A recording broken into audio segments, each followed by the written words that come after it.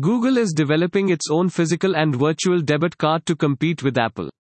The Google Card will allow users to purchase things with a card, mobile phone or online.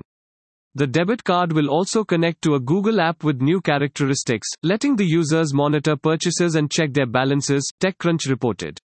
The Google Card will co-branded with different bank partners, including CITI and Stanford Federal Credit Union. Currently, Google Pay only allows online and peer-to-peer payments by connecting a traditionally issued payment card. Thanks for listening to the latest news Suno. Be sure to visit latestnewssuno.com to discover our fantastic content.